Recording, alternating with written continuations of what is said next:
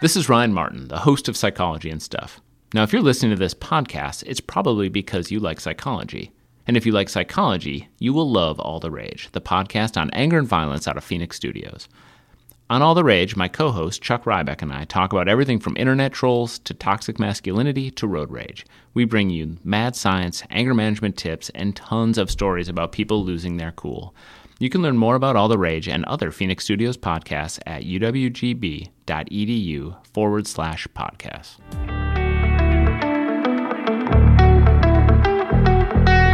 All right, and welcome to Psychology and Stuff, the podcast of the University of Wisconsin Green Bay Psychology Program. I'm Ryan Martin, chair of the Psychology Program, and we are live from the Midwestern Psychological Association Conference in Chicago, Illinois.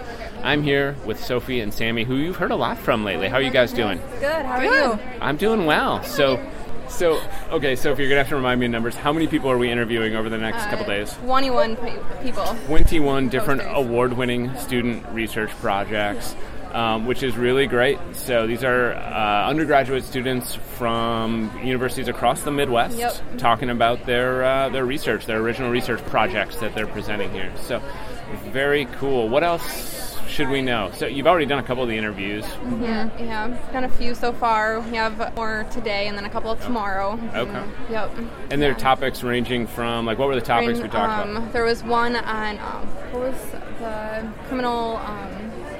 identification, versus like older adults and younger adults. That was fascinating. And there's the first people we interviewed, they used rats. Yeah, and they've been working with the rats for quite a few weeks, which is really interesting. Yeah, they have like 300 trials with the rats. It's crazy. Awesome.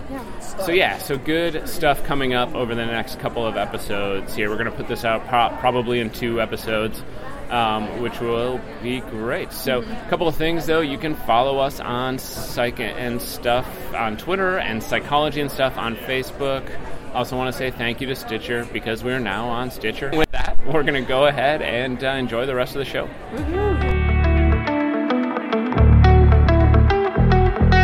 So I'm Kyle Weavers. I'm Gage Grutz.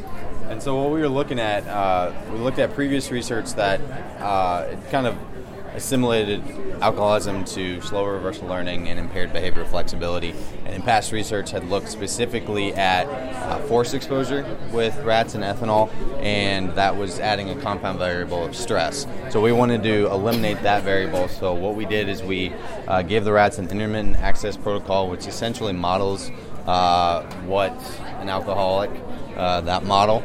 And so we gave them voluntary exposure to ethanol. Half of those rats had ethanol, half of them had water to also give us that control as well. And so then what we did after 17 weeks of giving them ethanol intake, we then moved on to putting them in operant chambers to help them visually discriminate between levers and lights above the levers. And then once they met the trials to criteria for that, which was 10, and we moved them on to reversal learning, which basically flipped what they were doing in visual discrimination. And based on the research that we looked at, the rats should have gotten reversal learning within 1 trial in 100 sessions. You can see we're still running rats. They've 7 sessions, 300 trials almost, and they still haven't gotten reversal learning. So that's a little frustrating for us, but we look at the types of errors that they're making based on the research that we looked at. We based a lot of our methodology on Floresco from 2008, and there's 2 types of errors that we see that the rats are making: regressive or perceptive. And we see a lot of those rats are making perceptive errors, which just means we have perceptive rats. I mean, there's really no explanation for why they didn't get it within the 100 trials. So, but we're definitely going to continue that. And then the next step of that is a set shifting task, which will be another task on top of this. But it's really interesting. You look at the ethanol intake over these 17 weeks between the male and the female. You see that the females are consuming a lot more ethanol, and there's a lot more variability as well. And you kind of see that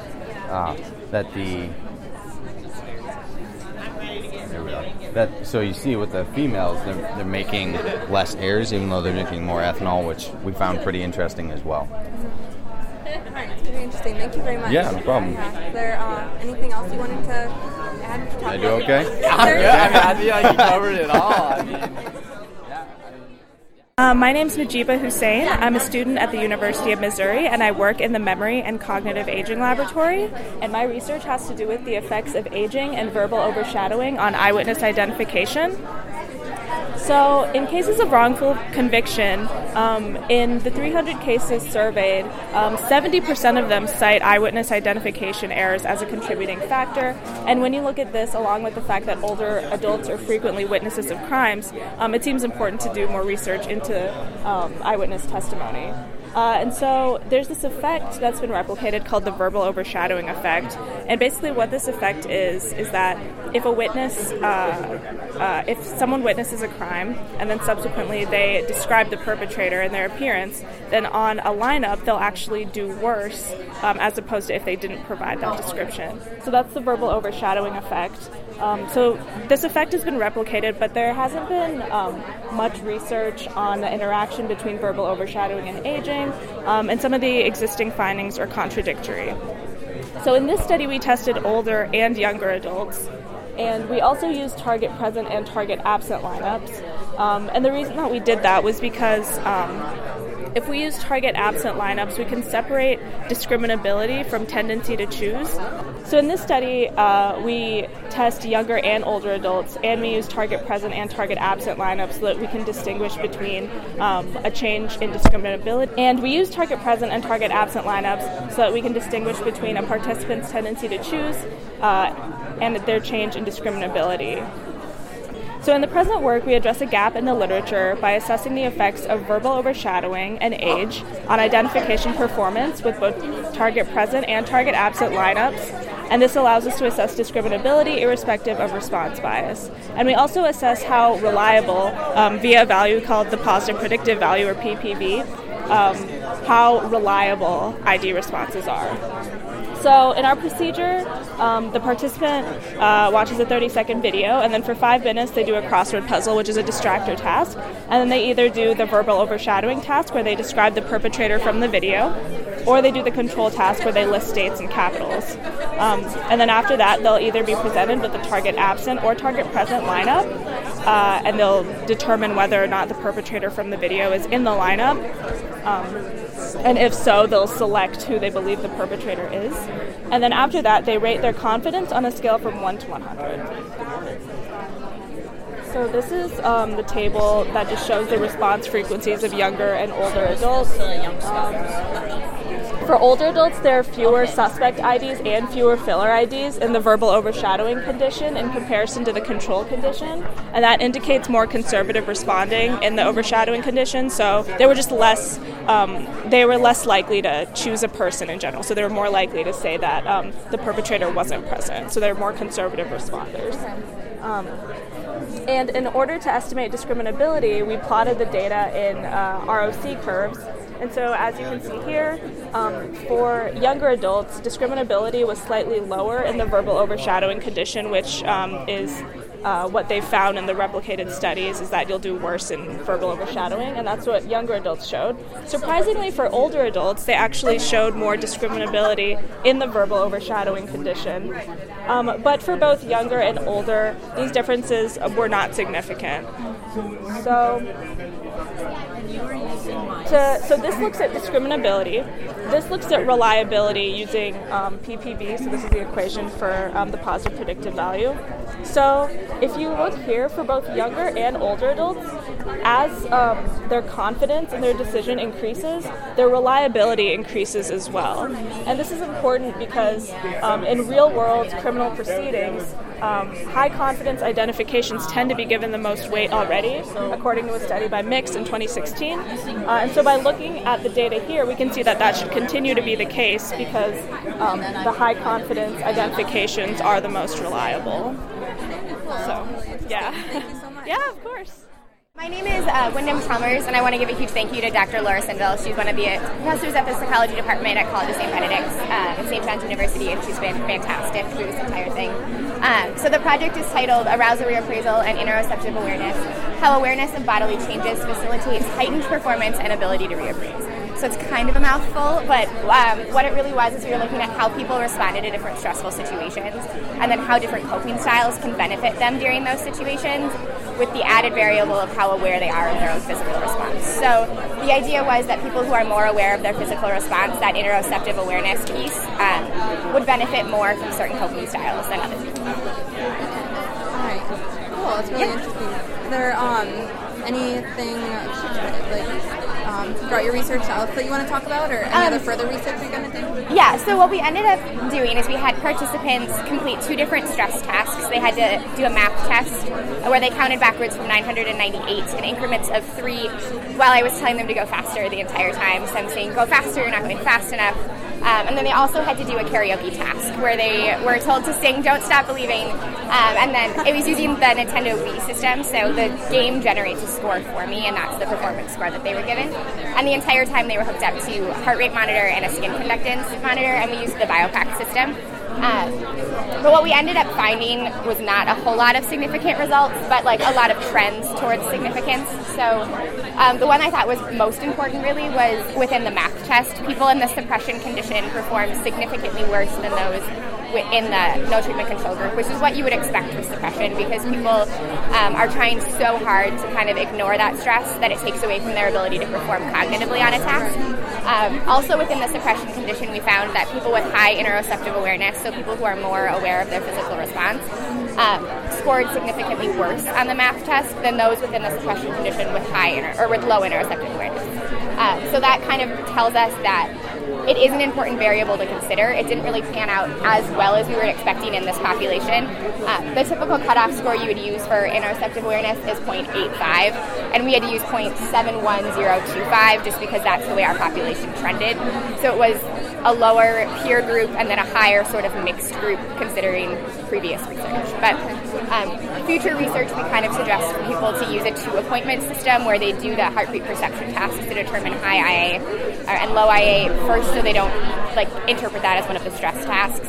And then you can kind of determine what your group sizes will be after that. So going forward, I'd love to continue doing it. It's just kind of fleshing it out and getting more participants to see if there's significance later on. That's really interesting. Thank you. Congratulations on your research and everything. Thank you so much.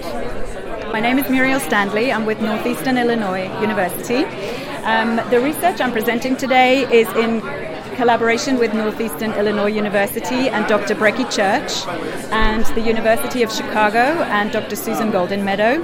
And this is a large NSF grant, a project much larger than my research, but I'm just looking at a small part of gesture research in education, in an educational setting, particularly in math instruction. Can you tell us a little bit about what you found and what your methods were? Sure. So we initially we asked 2 research questions: whether gesture actually enhances learning, and if so, does it matter when the gesture occurs with speech? So we are manipulating the timing of the gesture. And the design that we use is we present mathematical equations to 2nd and 3rd graders in a pre-test, training, post-test design. We have different types of problems that we present, and we have 4 different conditions where we manipulate the timing of the gesture. So we have a control of speech only, then we have a condition where speech and gesture occur at the same time as they naturally would, and then we manipulate in 2 conditions where speech comes first and then gesture, and gesture comes first and then speech. And what we found is, in line with previous research, that gesture instruction enhances learning more than if it's just speech instruction. And interestingly, among the 4 conditions that we experimented with, we found that no children learned in the speech-only condition. More children learned in speech followed by gesture. But the most learning occurred when gesture and speech occur at the same time, or even when gesture comes before speech. That was what our most interesting finding was, that when gesture comes before speech, it somehow works. And we think it might be because it just draws the children's attention. Yeah. It's really interesting. Do you want Thank to you. let us know anything about the other research that is being done with this? Yes, absolutely. So, yeah, this is a smaller section. We're still collecting data. And what this NSF grant is actually looking at, I'm only analyzing the hearing children's data, but they are also actually collecting data and doing these same experiments with deaf children. And then actually comparing the hearing population with the deaf population to see if gesture has the same effect in a population that uses a gesture-based language, ASL. Yeah. That's really fascinating. Thank you. All right, Yeah. Thank you so much. Thank you. Congratulations on your research. Thanks so much. Thanks. So my name is Karen Glonia, and I go to Loyola University Chicago. So my project was on parenting, and we looked at it as a moderator between the relationship between community violence and child externalizing and internalizing symptoms. So what can I tell you about it? Can you tell us a little bit about your method and what you found with your research? Yeah, so we worked with low-income Mexican origin families, and our sample was 104. And the requirements for that were that they were 150% below the poverty line, and also they had to have one child between the ages of 6 and 10, and also one parent had to be born in Mexico. And we also measured violence using ArcGIS, which is a major part of this study, given that it was objectively measuring crime. So what we did was we used the Chicago Data Portal, and then we geocoded crimes that we found based off that, and then we linked it to the participants' addresses. For our results, we found that parental warmth was a protective factor, both cross-sectionally and longitudinally. For parental monitoring, the results were really interesting because past research has found that it's advantageous to monitor in low-income areas and also in high-crime areas. But what we found was that in the lower crime area, high monitoring led to less symptoms, while in high-crime areas, high monitoring led to higher externalizing symptoms. But one reason for this could be that our sample is really restricted, so everyone is low income.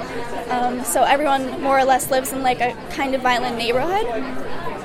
So it could be that monitoring is advantageous for violent neighborhoods, but once that violence reaches a certain level, the protective effects of monitoring disappear.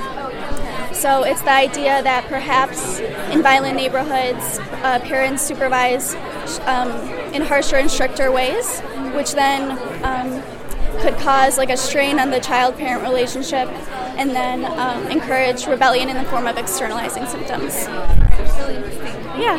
Is there anything else you want to add or want us to know about? That's kind of the main gist of our study, yeah. Well, thank you so much. Thank you so much for taking the time to look at our poster. Thank you, and congratulations, and good luck on your further research. Thanks. Okay, so I'm Ashley Cardenas. My research is on how childhood neglect impacts our future relationships in adulthood. And so what we did was we surveyed college students, and we surveyed them about their experiences of neglect and their attachment styles and romantic relationships now. And we found significant correlations between the experiences of neglect that they have and then the anxious and avoidant attachment styles in adulthood. Cool. Would you be able to tell us a little bit more about your methods and what everything you found? Yeah. Okay. So what we used to survey about the experiences of neglect was the Child Experiences of Care and Abuse questionnaire, and that was actually derived from an interview. And so using that interview, she came up with cutoff scores for experiences of neglect that can be clinical. And so we actually only had 8% reach that cutoff score for mother neglect and 13% reach that cutoff score for father neglect, which I think is really interesting because even though we found so there's such a small amount, we still had such strong correlations. So and then to look at the attachment styles, we did the experiences in close relationships questionnaire, and that just looked at the levels of insecurity that you have, anxious and avoidant insecurity. And so that's where we got our 4 variables. We had mother neglect, father neglect, anxious anxious insecurity and avoidant insecurity. And then, we just found the correlations between those. All right, great. Is there anything else that you want to add and want us to know about your research? I think that if this research were to be continued, it should definitely be done outside of a college student population because, like I said, with our college student population, we did not have very many that actually reached that cutoff score. And I think outside of that student population, there would be more experiences of neglect. Okay. All right. Thank you so much. Yeah, no problem. Congratulations. Thank you so much. My name is Ananda Easley. I'm a junior from Luther College, and this is kind of the summary of the summer research I was doing with Dr. Bishop. It was a student-faculty collaborative project. And so going in, we decided we were going to use Mechanical Turk, which is an Amazon platform that pays workers to take our surveys. And we were looking at Erikson's stage of generativity versus stagnation. So in this stage, pretty much you invest yourself in the next generation, you volunteer, you have children, and we were looking at how generativity scores correlate with overall alcohol consumption. So people who are less generative, we expected to be drinking more. It's like you think of a typical alcoholic sitting at home on their couch, not really going out and investing much. And so what we actually found, once we broke it up into quintiles, was that the people in the top quintile were the heaviest drinkers, people in the bottom quintile, so like the lowest 20% of drinkers, that correlated with generativity and kind of this haystack function. So it turns out moderate drinkers are the most generative. And that's not what we expected to find whatsoever, but has great implications. And we also looked at if employment status, marital status, and education levels would moderate this. They have no moderating effects whatsoever, but we did find that on their own they're highly correlated with generativity.